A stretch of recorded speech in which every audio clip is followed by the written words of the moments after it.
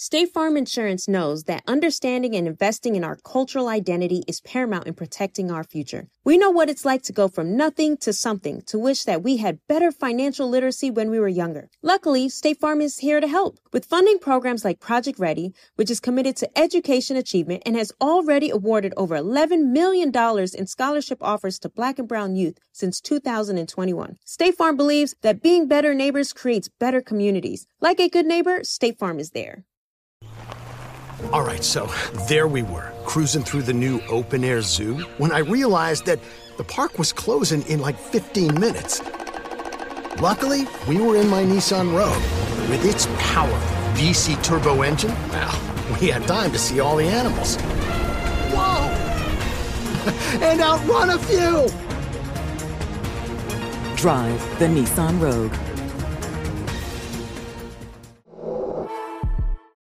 In the pressure cooker of the NBA playoffs, there's no room to fake it. Every pass, shot, and dribble is immediately consequential. The playoffs are the time for the real. Real stakes, real emotions, real sweat, blood, and tears, real legacies. Which teams will rise from the chaos? Which teams will conquer? Which team is going to make this year their year? You already know when and where to find these moments of unscripted, pure entertainment. Don't miss 1 minute of the action. Tune into the NBA playoffs on ESPN and ABC. See, I come from the school of Tupac. I'm around. You don't want to what? Dance with me. Tell I'm not your average Negro. Hold up. Taz, I want to ask you a question real quick. Let's just keep it real straight shot with no chaser. I'm going to get a little bit rough. We don't stand for him. Who will? I'm here for those who really believe in the American process. All of us. Straight shot, no chaser. With your girl, Teslin Figaro on the Black Effect Podcast Network. What's happening, straight shooters? This is your girl, Teslin Figaro, back again with the one and only Bishop Talbert Swan. If you don't know him, he is somebody that you absolutely need to know. He is a gang-banging bishop, what I call him. He's constantly gang-banging on Twitter, Instagram, in real life, on the streets, not just somebody that talks behind the keyboard, but actually gets out.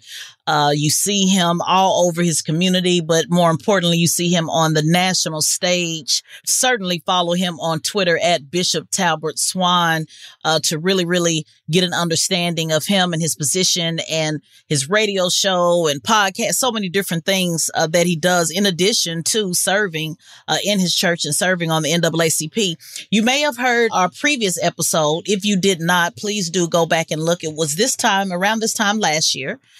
When I just launched the podcast, he was one of the first people that I brought on, and I wanted to bring him back again to give us an update. There's a handful of those who come from the cloth, as you will, that really are bold in their steps, in their advocacy.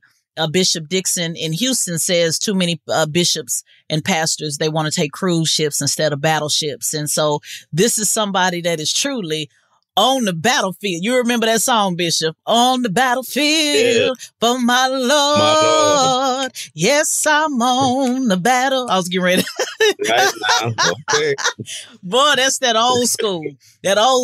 And we don't sing enough of that. And you know, they said, I promise him until I die. What'd he say, Bishop? I'm going to serve him until I die. Serve him until I die. Yes, Lord. So thank you so much, Bishop, for coming back to Straight Shot, No Chaser. How are you?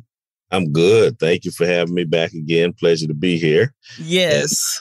And we're watching you on the real battleship. Yeah, we together. I don't know. I don't know when somebody going to throw us off.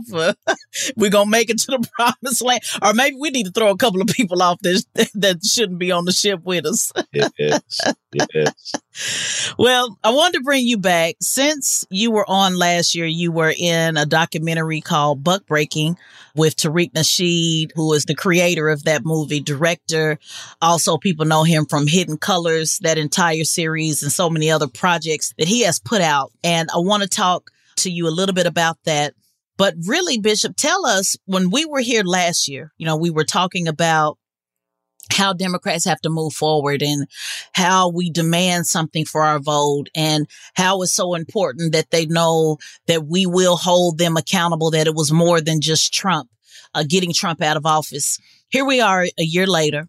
As you know, a lot of the quote unquote leaders and elders and clergy members went to Joe Biden at the beginning of his presidency in January. The Urban League, the NAACP, Al Sharpton, and among other folks went and flat out said, President Joe Biden, we are asking for executive orders. If there's not anything that can be done in Congress, we're asking for voting rights. We're asking for the George Floyd Justice and Policing Act. We're asking for economics in our community. And the list goes on and on. But those are, some of the main topics that we know that was discussed. And somebody had it in their mind to record it and leak it.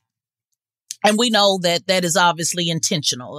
It's something that we do not see often. I think we need more of it.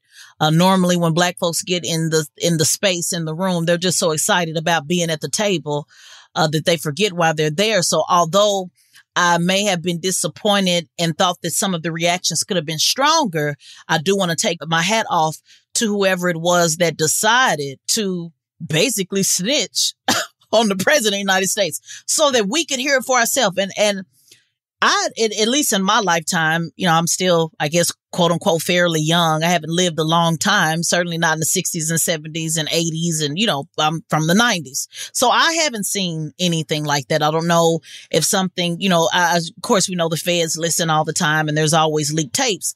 But at least since I've been politically engaged, I haven't seen Black leaders do that. And so it told me that they are aware that we're being played and that maybe leaking the tape would get folks like you and all of us, to speak on it because maybe they didn't have the courage to do so. Maybe they feel they're better in the room being the book, The Spook That Sat by the Door. Maybe they feel it was important, to get it out there. But I'm glad that they did because people had a chance to hear for themselves how we're handled when we're in the room. So fast forward, none of those things have been done. And these were all things that you and many others predicted that would happen. And I kind of, I want to talk to you about where we are with that. What does it look like? What does it look like for 2022?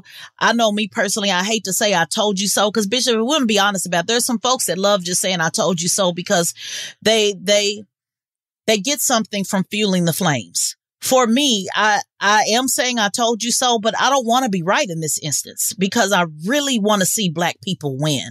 And I believe you're one of those people. So tell us, Bishop, where are we from the last time that we sat down and what's your assessment now that we're looking at closing out this year and going into the midterms?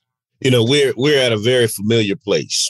We're at that place as a community where we have had to once again make the choice of the lesser of two evils, and where we have had to once again settle for lack of a better term, the crumbs that fall from the master's table. For 4 years under the administration of Donald Trump, we had a cadre of our white liberal counterparts who had magically transformed into resistors and had transformed into allies and those who were purportedly supposed to be in the struggle for justice along with us. Fast forward and let's get past the election. Let's get past Georgia. Now the Democrats have the House, the Senate, the presidency, and all of those resistors are now gatekeepers who are telling Black folks to hush and just wait and be patient. And after a while, they'll finally get to you.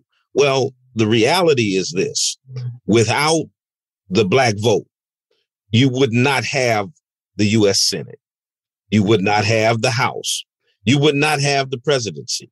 If it wasn't for Black folk in the Detroit metropolitan area delivering and flipping Michigan from red to blue, if it wasn't for Black folks in the Philadelphia and Pittsburgh areas flipping Pennsylvania from red to blue, if it wasn't for Black folks in Atlanta flipping Georgia from red to blue, and if it wasn't for Black folk in Milwaukee flipping Wisconsin from red to blue, Joe Biden would not be in office. We would not have 2 senators in Georgia balancing out Democrat control of the Senate. And you would think that if the most loyal demographic that Democrats have that are responsible for putting them in power, that they would be first on the list of priorities for this administration and for this Congress.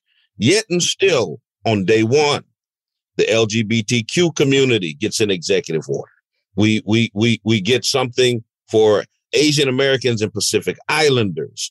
We get something for one-legged people and hunchbacks, and yet and still, there's always an excuse as to why Black folk only get things that are symbolism and not substance. We could care less about whether you recognize Juneteenth. We could care less about whether or not you declare a certain month Hip Hop Recognition Month.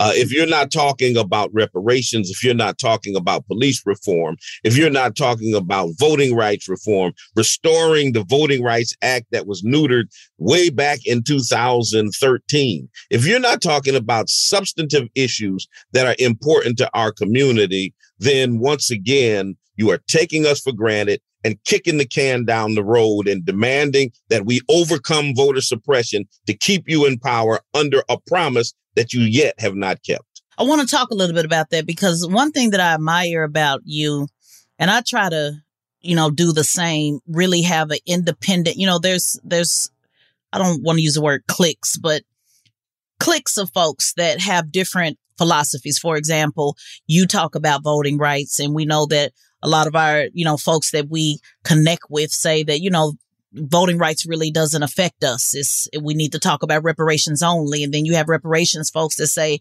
let's only talk about that. And then you have Black people who are LGBT to say, hey, yeah, I understand that I'm Black first, but there's still issues with racism in the LGBT community, and I want that addressed. And one thing that I admire about you is you really stand on the principles that you think, that you believe are important. And sometimes, it may not necessarily be in line with a lot of the folks that we are, I would say, colleagues or, people that we connect with, have good relationship with. And I'm saying that because voting rights, there's a lot of talk about how that's really for immigrants and not for Black people.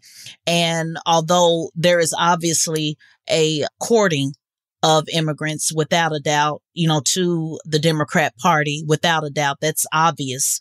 I do want to hear you speak on the importance of, when we're saying that we want voting rights, we're not saying it, because I see a lot of people on Twitter saying we already have voting rights.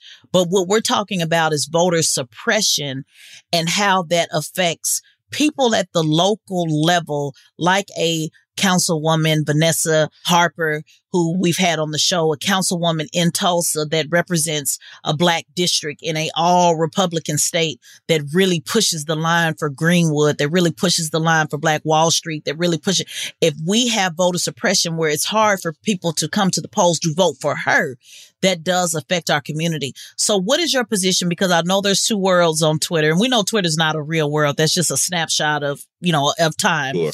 But there is a conversation out there that says, should Black people focus on local races? Do you think that we understand the importance, or should it be a collective hold the vote all the way top to bottom? Or should we separate federal and educate folks on how we cannot sit out of our local city commissioners, school boards, governors, state reps, but still send a very loud message to the federal government on having that leverage? What's your position on that? Because I see you talk about both of those things, but I know a lot of folks that follow you follow me as well. And I know those folks may not always be in line with the voting rights message. So what is your message to them? Yeah, I always tell people that you're not officially alive until a politician signs your birth certificate. And you are not officially dead until a politician signs your death certificate. And politics influences everything that happens in your life between life and death. There's a reason why our ancestors fought so vociferously for the right to vote. They saw it as a mechanism that could change situations from the local on up through the national level. And I still believe that. And I believe, in the saying that all politics are local, that issues that affect you at the ground level, your basic quality of life issues, what you're going to pay in excise taxes for your car, what you're going to pay in taxes on your house, whether or not your street is going to get plowed if you live in New England like I do and it snows a lot, whether the potholes are going to get fixed, what's the curriculum in your children or your grandchildren's school. Basic issues that affect you every day are happening at the local level. And so we have to be mindful, not just of the national electoral politics in terms of who runs the Congress and who's in the White House, but we need to be concerned about who's sitting on the city council, who's on the school committee, who's on the governor's council, who is the district attorney, who's prosecuting folks in your neighborhood, who is the mayor, who is the person who is sitting down and making negotiations with the teachers union and the police unions and the firefighters union. And all of that is critical and is important. And we have to be engaged at that local level. I believe that when it comes to overall national politics, that as long as the Democrats on the national level continue to neglect the concerns of Black people, that they need to suffer a few losses. And see, here's the thing. People continue to say when I make those statements, oh, what do you want? You want Trump back in office? Listen, Trump, as bad as he was not the worst thing to happen to Black people. Black people have been through far worse than Donald Trump. Donald Trump was a manifestation of a pre-existing condition of white supremacy that was already here in America. It's not like racism came on the scene when Donald Trump got elected. And if he had been reelected, we would have survived through 4 more years of Donald Trump. And here's the thing. We got rid of Trump, but now we have to ask the question, what did we get in return for that? Is it just a reprieve from Trumpism, or did Black folks get something substantive that is going to help our community to heal, that is going to help our community economically, is going to help us to close the wealth gap and pass down wealth to subsequent generations? And so I used to be the one who would say, no, we need to go out and vote no matter what. I've kind of changed that position. I still believe we ought to vote. But I think that there's some wisdom to saying, you know what, let's walk away from the national political scene and see how the Democrats deal with us if they have to live through their most loyal voting bloc, not coming to the rescue and not supporting them. And let's focus on these local elections for these quality of life issues that hit us at the ground level. Yeah, it's so strange because it's like, we're begging them to keep their job. I mean, literally. It just doesn't make any sense. Like to have to, because they can't win without so it. I don't understand. If you know that you have to have the vote, and you're still, I hate to be a conspiracy theorist, but it's almost like I'm saying, did they cut a deal with the anti-Trumpers that weren't vocal? Did they cut a deal to say, hey, we're going to just lay down and not do anything and give it back to you if you allow our guy to slide in, and I hate to, put that type of conspiracy out there, but this literally makes no sense. I became an independent in 2010, 2012 in that era when they lost the first time. I was doing talk radio then, saying these same things now in 2007 when Barack Obama, in 2008 when he won. But this is something that is very, very strange because it is literally, literally begging folks to end the filibuster so that they can remain in power. And it just makes no sense. Maybe it's just the timing. Maybe it's time for things to be exposed that blatant, that disrespectful. Well, I think, I think that they are banking on Black people being so disenchanted with conservative white folks, with the party of Trump, that at all costs, we will actually obey, their little saying, vote blue no matter who, that we will just blindly continue to vote Democrat just to keep the Republicans out of office. And what they're not realizing is there is a new generation that is not tied to and not committed to any particular political party. And you may have been able to, in the past, trot out those from the civil rights generation that were able to go into the Black community and give the marching orders and rally the troops and send them out to vote for the Democrats. You've got another generation that is saying, you know, in the spirit of Janet Jackson, what have you done for me lately? You know, that you're going to have to show and prove. And if you don't show and prove, we are not going to be like our parents or our grandparents and just vote for you in exchange for nothing. Absolutely.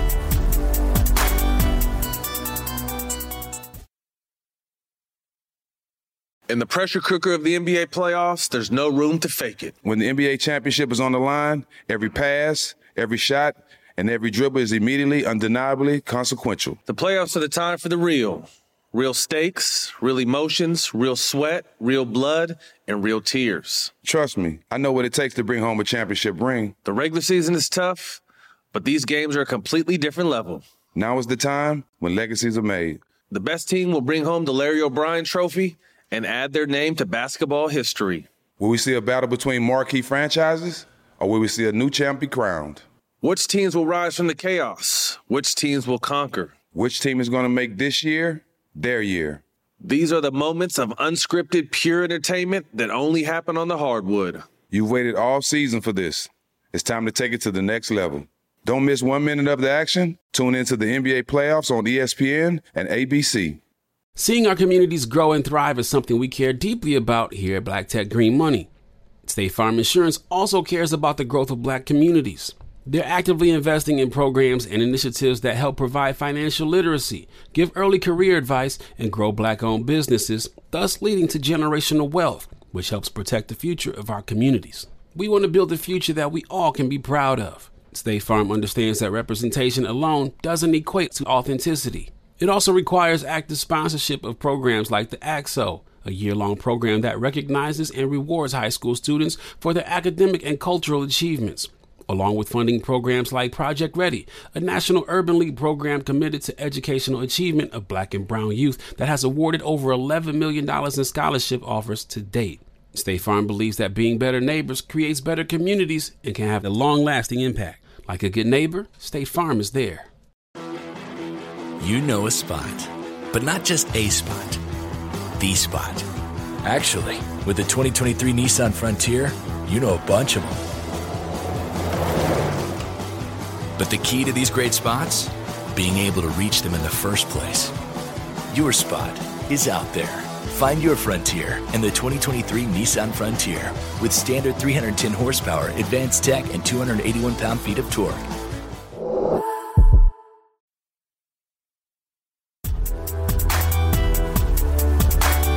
So with that said, I brought that up because when you went to the voting rights rally, there was some criticism that you got online, which you welcome it. I think you kind of like it sometimes, Bishop, if I must say so myself. I think you encourage. Listen, a prize fighter has to spar every now and then. so I'll take warm up. Yeah. Me too. I like a good spar too. Today I want to put something out there. I said, do I want to choose violence today or do I want to let them make it? But I think you enjoy it. And so there was some criticism on you going to the rally. You clapped back, of course, and I believe somebody wrote an article about it, actually, if my memory serves me correctly. And it was really speaking to what you just said. A lot of people see you on the folks that you connect with. Tariq Nasheed, that's the homie. You know, we may not agree on everything. And a lot of the folks that follow him say, we don't want to do any ballot down. We say, forget that because the ADOS tribe is saying ballot down and we don't want to subscribe to that. And so I watch you navigate those waters. How do you do that? I would assume it may be like me. I am who I am. You know, just because I connect with somebody doesn't mean I believe or support every single thing that they do. I'll give you an example. Attorney Benjamin Crump's like a brother to me. And Tariq is definitely not a fan of Attorney Benjamin Crump. But I respect what Tariq does for the movement, and I think his voice is important, even if it's something that I may not per se like. It's important to have someone that is going that hard. As equal as it is important to have someone that's in the courtroom, whether people agree with Attorney Crump's style or not. So for me, I just try to be who I am. But how do you do it, Bishop? How do you navigate? Because you were in the Buck Breaking movie, and that's kind of what I want to shift to with this conversation. How do you navigate, really being able to connect and have folks follow you from different sides? I hate to use the word tribe because that's cult-like, but it is what it is. I mean, there's people that just connect with certain folks. How do you navigate that and still have the authenticity and the respect that you do enough for Tariq to bring you into his movie, Buck Breaking, and then still be respected in the NAACP space, which is obviously highly criticized, especially by folks, that follow Tariq. How do you maintain that, Bishop, of just really being who you are, a man of the cloth, and still check you, and still can be with the NAACP, and still can be with the ride or die Foundation Black Americans, Black or else any means necessary? How do you navigate those waters? Yeah, our viewpoints are nuanced, and we don't necessarily dance to the beat of any one drummer.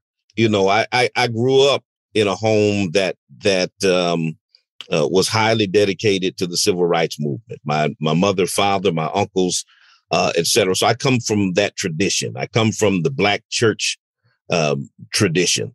But then at the same time, I always tell people I'm part Martin, but I'm also part Malcolm.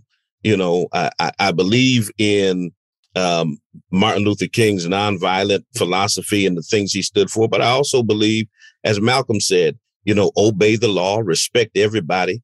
But if somebody puts his hands on you, send them to the cemetery. I believe that as well. And so I'm down with foundational Black Americans. I am one.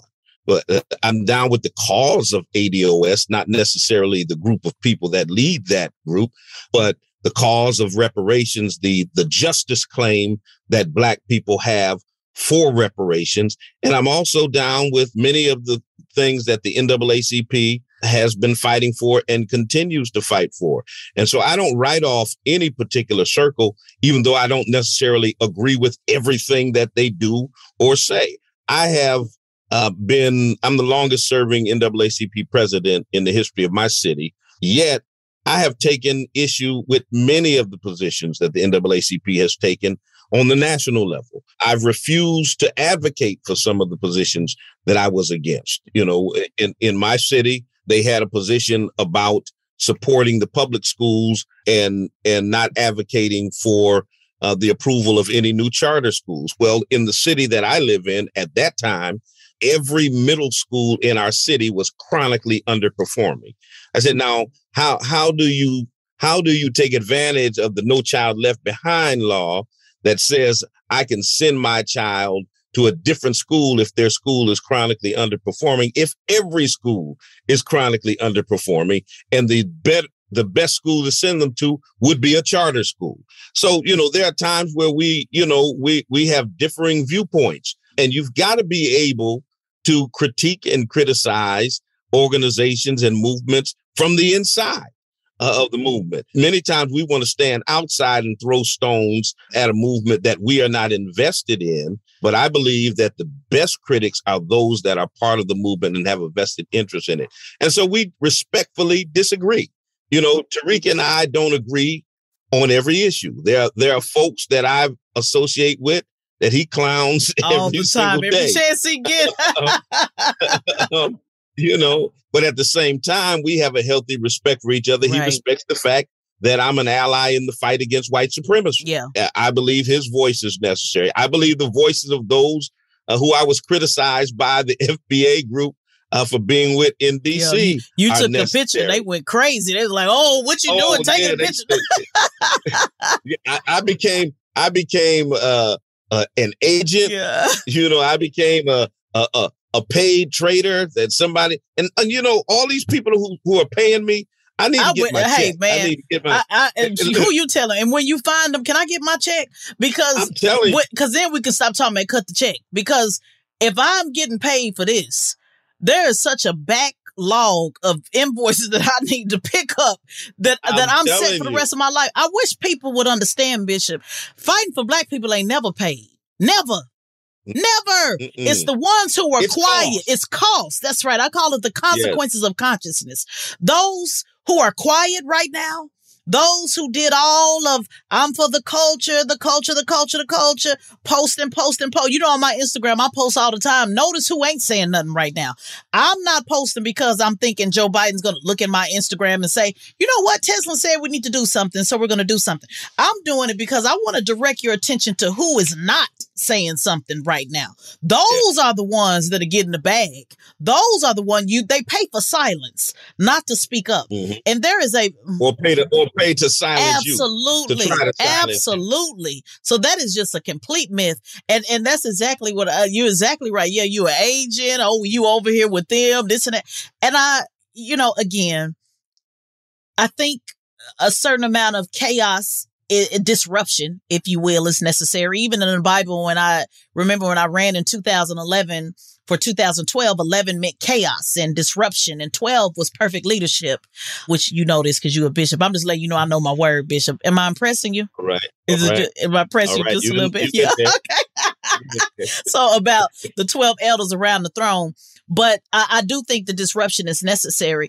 But sometimes, I wish there was more of a strategic effort of us understanding that each of us play a role, and each of us, and it doesn't have to be everybody, Bishop. Wasn't everybody in Gideon's army. So I'm not talking about all of us, but at least the handful of us that have the common thread of calling it like it is, not bowing down to one party or the other, speaking up year round, 365, understanding there's a difference between calling out Trump and still demanding more, understanding that even if we get more next year, guess what we're going to do? Still ask for more and continue to ask for more until they lay our bodies down.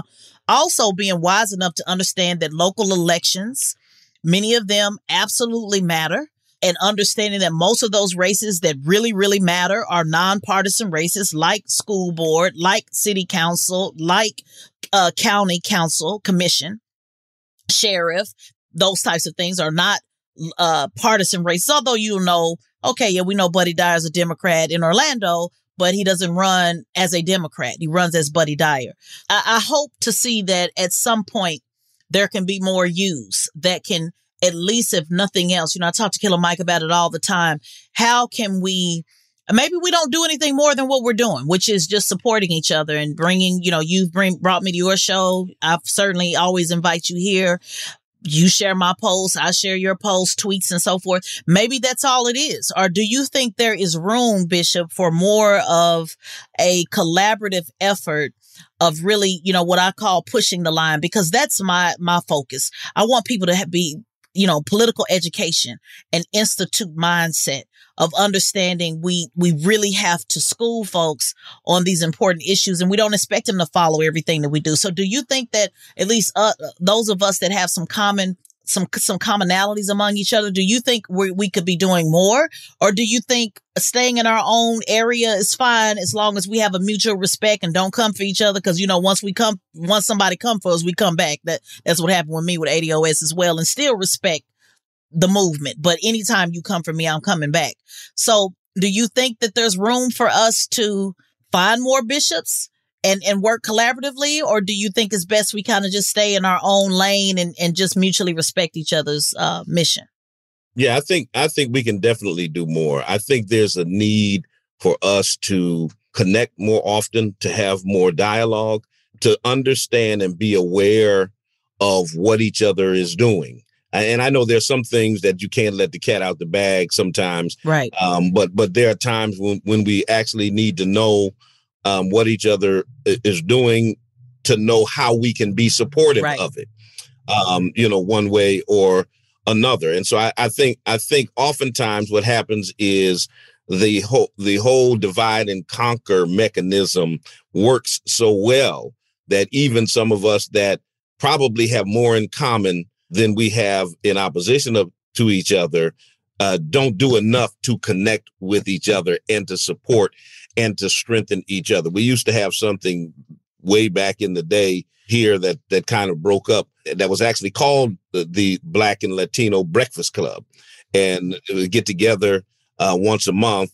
And if nothing else, to have discussions about what's happening here, what's just so that we're aware of what's going on and how we can be supportive. And I think just starting out to at least have a level of dialogue and to figure out where we may be able to fit in and be supportive could be critical in terms of forging deeper and greater collaborations. Well, I'm going to, probably shouldn't do it on the show, but I am going to ask you to, I know you have many things on your plate, but I see you in some type of leadership. I'm not saying form a council or a nonprofit, but I think that you can merge the gap, Bishop. I really do, on a lot of different voices to at least understand a mutual respect. If I'm on BNC every day, I shout out people all the time, whether they shout me out or not. I'm always shouting somebody out. And I think that's important. If I'm on cable news every day and I'm shouting out what you're doing or vice versa, it may not be much, but it's something, it's making sure you're in the space.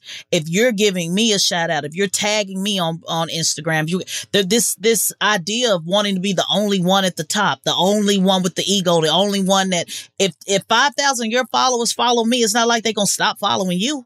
So all it means is 5,000 of mine come your way. And it takes nothing from each other to respect each other and to support each other, even in that small way. There were a couple of NFL football players who had approached me about collaborating and being supportive, and they were very intrigued by our brother, Tariq Nasheed, and wanted to support his Hidden History Museum project. So I connected the brothers with Tariq. That's what they wanted to do, and it takes nothing from me. I didn't try to solicit their support for one of my projects or anything else. That's where they wanted to go. I connected them with the brother. More power to them, power to the project. And we've got to be able to unselfishly support and help each other as long as what we're doing is helping the movement. That's overall. Right. And I don't know why, if you're in this for the right reason, I don't want to be by myself. Because it's literally just a hand of us that's going to speak up. So I'm not asking for millions. I'm not talking about people in the comments.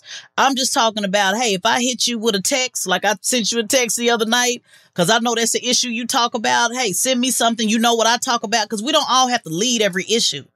I don't want to pick every battle. I don't want to fight every battle. I want to send it to the soldier that I know is deep in that movement, that's talking about that. So, for example, I talk about reparations, but I don't talk about it in depth the way you talk about it or Tariq talks about it. So when those types of conversations come up, I will quote, I will refer. I'm not running from it. I just know how to pass the ball. And I think any championship that's won are people that know how to pass the damn ball. Excuse my French. Nobody likes a ball hogger. And when you do that, you do not win. Now, the irony, the text you sent me the other day, and you were talking about the new Marvel movie. And ironically, our sister, Sophia Nelson, who is a lifelong Republican. Yes, she is. She contacted me because she is under serious attack because she made a comment. Oh, really? About a movie that was depicting LGBT relationship. And they're actually trying to get her fired from the college that she worked at. Oh, I missed that. Yes, right now she is under intense attack right now. Now all these liberals. Now, see, this is a perfect example. And you just told me that live. I didn't know anything about that. I'm gonna let you finish, but this is the kind of mess I'm talking about. Because she is a conservative, she's an AKA, she is a black woman. Oh, the liberals loved her when she was up there talking about Trump. And how he was, the Sophia was their best friend. So now, Bishop, are you telling me that now that she is actually standing on her conservative values, which she has the right to Christian values, that now that doesn't meet the standard for the liberals? Is that what you're telling me? She basically asked a question about a comic book character, and they said, "Oh, that's hateful," et cetera, et cetera. And they're calling for her head on a platter. Wow. And see, my thing is this: at the end of the day, regardless of your political or theological viewpoints. This is a sister who is under attack, and we ought to be rallying behind her. But many will be afraid of the attack of the LGBTQ lobby if they speak in support of her. And therein lies the problem, that we don't have enough independent voices who are not depending on certain forces to feed them. So they are unwilling to say anything because they feel like they're going to risk something. You know, I'm fortunate enough that I don't have to sing for my supper, and there's nothing that they can take away from me. So I can come out and support our sister. And I'm hoping that there'll be some others who can as well.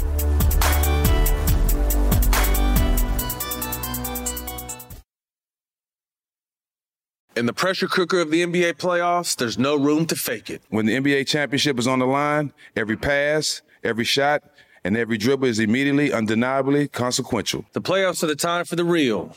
Real stakes, real emotions, real sweat, real blood, and real tears. Trust me, I know what it takes to bring home a championship ring. The regular season is tough, but these games are a completely different level.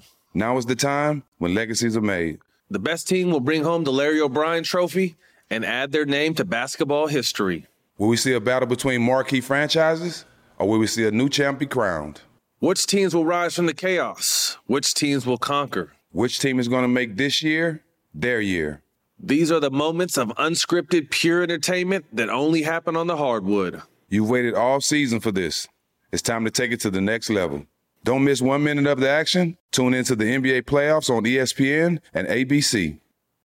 State Farm Insurance gets it. Representation alone doesn't equate to authenticity. State Farm understands and wants to help protect our communities by investing in our future, building off the hard work our parents have done before us. We all are looking to create generational wealth so that our families and generations behind us have a better starting point than we did. That begins with financial literacy. State Farm helps fund programs like Project Ready, a National Urban League program committed to the educational achievement of Black and Brown youth. To date, participants have been awarded over $11 million in scholarships offers as a direct result of contributions from State Farm. At Eating While Broke, we hear inspiring rags to riches stories on each episode from our guests, but with State Farm, you can begin to write your own success story. State Farm believes that being better neighbors creates better communities and have a long-lasting impact. Like a good neighbor, State Farm is there.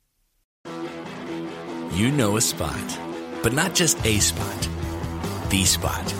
Actually, with the 2023 Nissan Frontier, you know a bunch of them. But the key to these great spots? Being able to reach them in the first place. Your spot is out there. Find your Frontier in the 2023 Nissan Frontier with standard 310 horsepower, advanced tech, and 281 pound-feet of torque.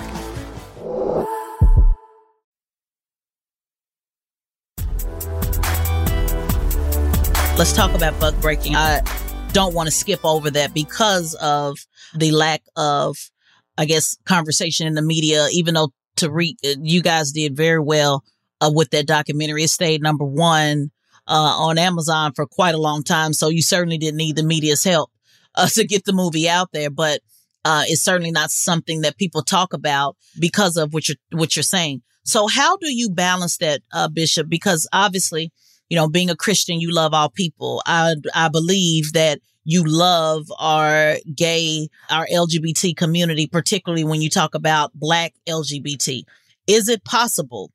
I guess, how do you navigate that space to say that you understand that you love LGBT, but you also are very clear that there is an agenda when it comes to at least LGBT, specifically with Black men, that plays into removing Black men from the heterosexual household in order to procreate? Is that my understanding of the concern that you have, or I want you to speak for yourself? Yeah, that's part of it. Yeah, it's two-pronged. One is first of all, as you stated, I love all people, regardless of whether they are gay or straight, heterosexual or homosexual, and they're all welcome to my church. And, you know, matter of fact, I have gay people in my church. who take no offense to my being in buckbreaking or to the positions that I take. I think that it's hypocritical for folks to talk about the Black family and Black males in particular and state that the problem with Black males in terms of criminal behavior and other behaviors that are negative is the lack of a positive male role model in their lives. That the problem with the Black community is the breakdown of the Black family. But then at the same time, to support any movement that is antithetical to strengthening the Black family in terms of the traditional Black family of a father and a mother and children. And this. Okay, I'm sorry, I don't want to stop you, but if you can expound on that, because what do you say to say, hey, it's two lesbian women who are both Black. It's two gay men who are both Black that are raising a Black family as you continue. But I want to weave that in. But that goes against the notion of children needing a strong Black father and a Black mother, in the home. You can't simultaneously blame Black men for the crumbling of the Black family and the Black community and then say, but we can replace Black males and Black fathers with lesbian households and with households with two gay men. And then every person of faith has a right to believe in the doctrinal viewpoints of their particular faith. And we understand that in Black communities, we have a conservative faith that says that the family unit consists of a man and a woman and children, a husband and a wife and children. And there's nothing wrong with that. Some kind of way they have decided that they are going to ostracize anybody with the traditional viewpoint that the family unit should consist of a husband, a wife, and children. And that's most of our people of faith.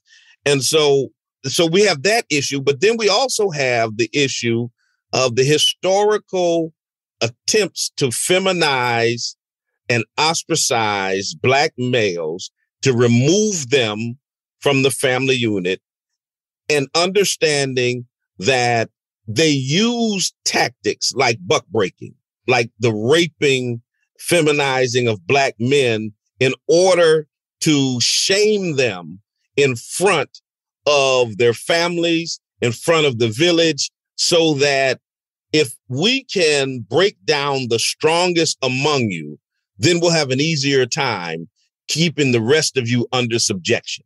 That was a tool of white supremacy that was used through the years. And now we see it used in different formats, but it's still buckbreaking.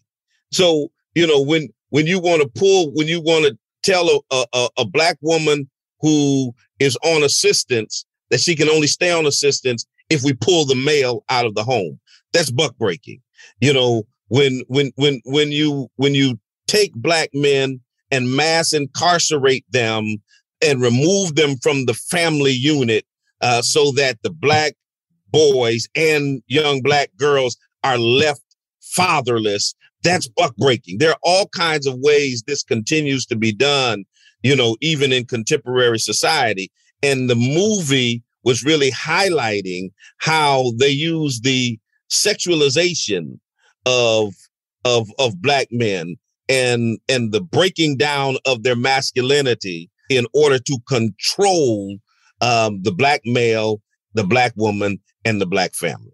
How do your colleagues in the church world, how do they perceive? I know you said your church supports you, but do you have a lot of allies? Do you have more people in secret that support you, or are there ministers that stand with you? I come from a Pentecostal background, Pentecostal Holiness Church that holds conservative views around a family and other issues. They hold different viewpoints when it comes to social justice issues, but they are very supportive of the role that I played in the movie.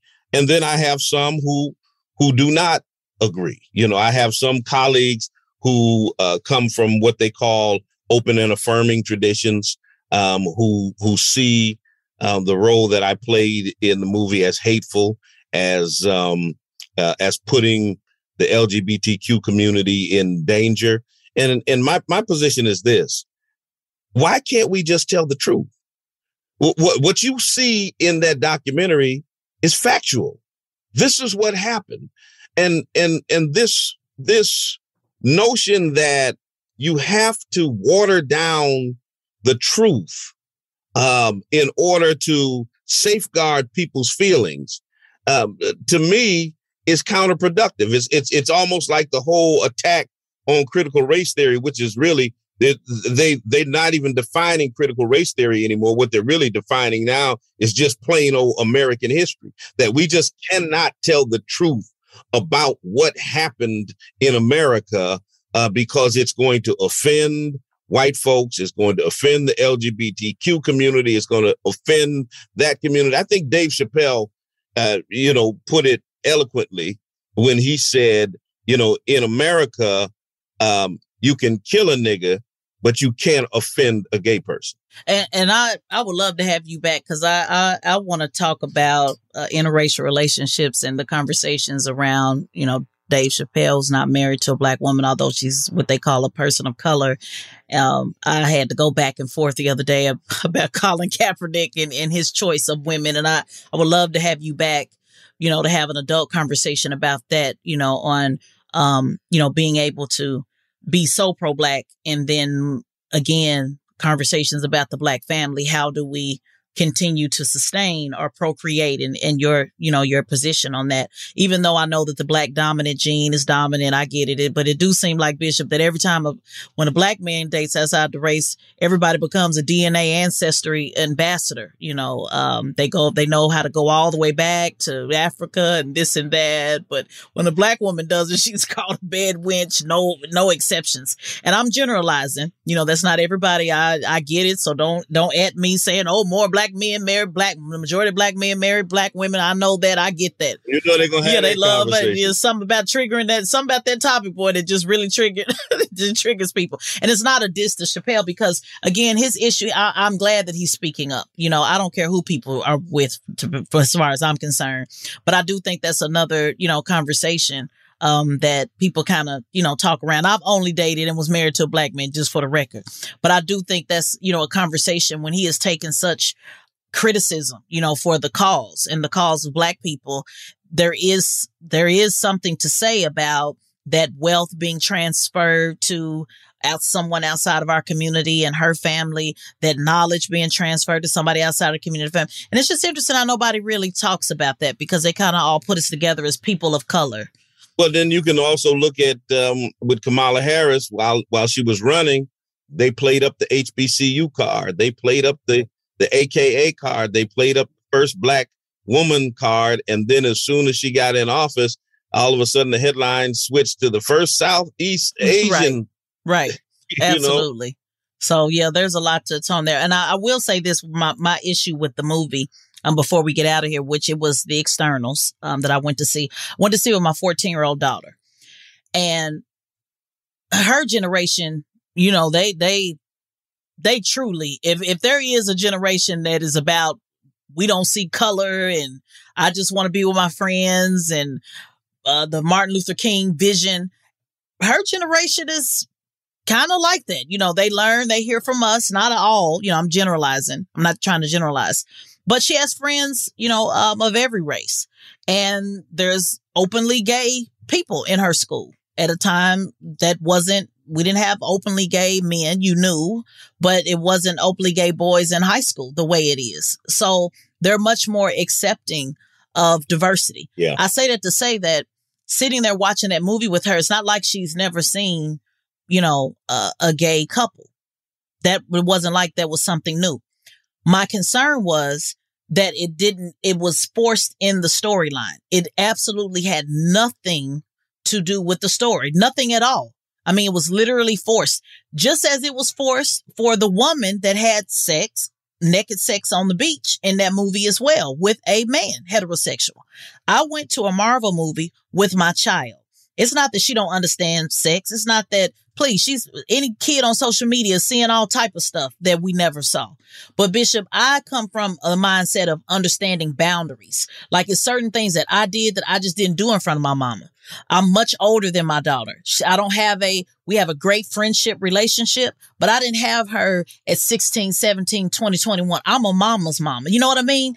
I'm uncomfortable sitting there watching the heterosexual couple make love in front of my child. You know, I did old school, like your mom used to do, put the hands over the eye. It's not that she don't see it. Yeah. She see it all the time. I'm sure all kind of stuff she see. I read her text messages when she don't know I'm looking. So it's not that she's just naive to this.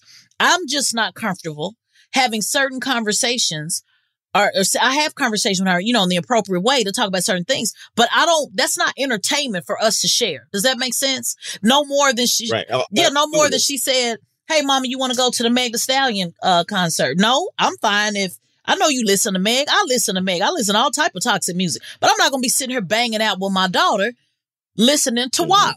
I'm just not going to do it. Now, do I do it? Absolutely, Bishop. Absolutely, I do. I'm telling you, the Bishop. But I am not comfortable doing that with my child. I wasn't comfortable doing it as a 30-year-old some woman with my own mama. You know what I mean? So I maybe I'm just traditional. I just think there's certain boundaries that well, you're right in that for whatever reason, a lot of these production companies and groups feel the need to force that in to the conversation so that they can be viewed as being progressive, et cetera, et cetera. Some things just don't fit. And if it doesn't fit, I don't go to a Marvel movie to see any sex scene at all. You know, I'm going to see superheroes. Right. I'm a big Thor buff. I was a Norse mythology fanatic for years. I was a Thor collector till my wife threw away my big duffel bag because she thought it was trash when we were moving. I'm still having a hard time forgiving her for that. But in any case, you know, so I go to see Thor throw the hammer, right? You know, all that kind of stuff. I'm not going to see sex scenes at a Marvel movie. And I've got a 14-year-old. Our youngest child is 14. We were still messing around at an old age. But anyway, and if I take him to the movie, I don't want to see a sex scene. Yeah, I just don't. I mean, heterosexual, gay, whatever. And so when you're throwing me off with that, and then you take it to another place that you may not know if every parent has had that conversation on diversity or whatever that is. And it was just so out of pocket to me. And that's why I tell you, like, is this me? Am I tripping? Am I too woke? Because sometimes we do, you know, we live in our world of everything. I tell my baby all the time, I know it's hard having a revolutionary mom, man. And she's like, it really is, because everything connects back to, you know, you have to understand what it means to be black and a black woman and da-da-da. So I try to check myself, you know, and that's why I reach out to say, am I tripping? Is it just me? Am I just being too woke? Am I being anti? Because these people will make you think you're being anti something. And they've come after me. Oh, you must be anti-immigrant. Never am I anti-immigrant. I'm simply saying I want black folks to have something. So listen, pro-black is not anti anything else. It's actually pro everything, because once we lift up, everybody get lifted up. Exactly. I can't be for you if I'm not for myself first and foremost. And so I get it, because my children had to deal with it. My grandchildren have to deal with it. My grandbaby Maya said, I want LOL dolls for my birthday. I said, only if I can get black LOL dolls. I'm not buying you no white baby doll. I didn't buy your mama no white Barbie doll. So that's just how that goes. That's right. It is probably hard being your grandchildren. I tell my baby, but she'll thank me later. So, Bishop, I want to thank you for coming by. Where can people, I know you have is it a daily show? Let people know where they can find you and connect with you. Absolutely. You can catch me. My website is talbertswan.org, but all social media is at Talbert Swan. So you can catch me on Facebook, Instagram, Twitter, TikTok, Telegram, wherever. I'm there. Although I don't know how to use some of them. But you be working and you be streaming everything at one time. You be on Twitter and Facebook and Instagram and all at the same time. The gram won't let me stream now, you know, because you got kicked off? Oh, no, I'm not off, but they restricted me from going live because I put affluenza, a bad day, and several other things. And I said, these are excuses white folks have used to justify murdering people. And they said that was hate speech. Yeah. I'm surprised you made it this long, be quite honest with you. So we're going to keep you in pair. And again, I don't want to give you another job to do because you got plenty. But I do want to say on air, giving you your flowers, that I applaud your leadership, not just because you know how to fight back, but also because you know how to work with all of us that, you know, have a different mission or calling. And we all can, you know, be about the same thing, which is loving Black people, but everybody doesn't have to take up every cross. And you understand that, and you get that, and you respect people in their own way. And you can honestly, respectfully disagree. And we just don't have enough. We really don't even understand what respectfully disagree means. We say that on Twitter, respectfully, but we really don't.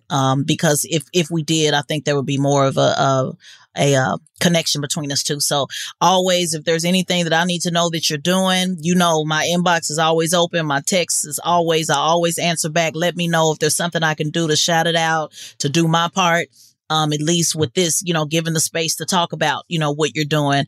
I'm not afraid to do so. And I want to support people in their movement. And I hope, you continue to support my voice as well. So thank you so much, Bishop, for coming by.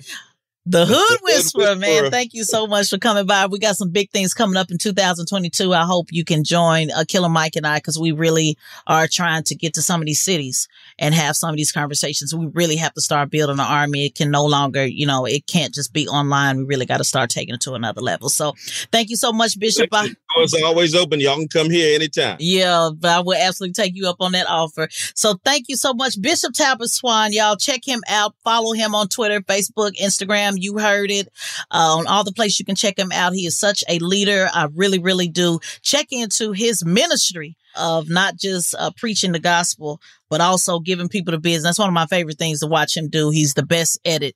Anybody can do this, but a lot of people can't clap back, and he's one of the best. He's also on BNC from time to time as well. So I will always give my shout out and hope you come back, Bishop, again and kind of give us an update as we get busy in 2022. Thank you. Absolutely. Pleasure being here. If you like what you heard on Straight Shot No Chaser, please subscribe and drop a 5-star review and tell a friend. Straight Shot No Chaser is a production of the Black Effect Podcast Network and iHeartRadio. I'm Teslin Figaro, and I'd like to thank our producer, editor, mixer, the one and only Marcy DePina, our mix master, Dwayne Crawford, and our executive producer, Charlamagne the God. For more podcasts from iHeartRadio, visit the iHeartRadio app, Apple Podcasts, or wherever you get your podcasts.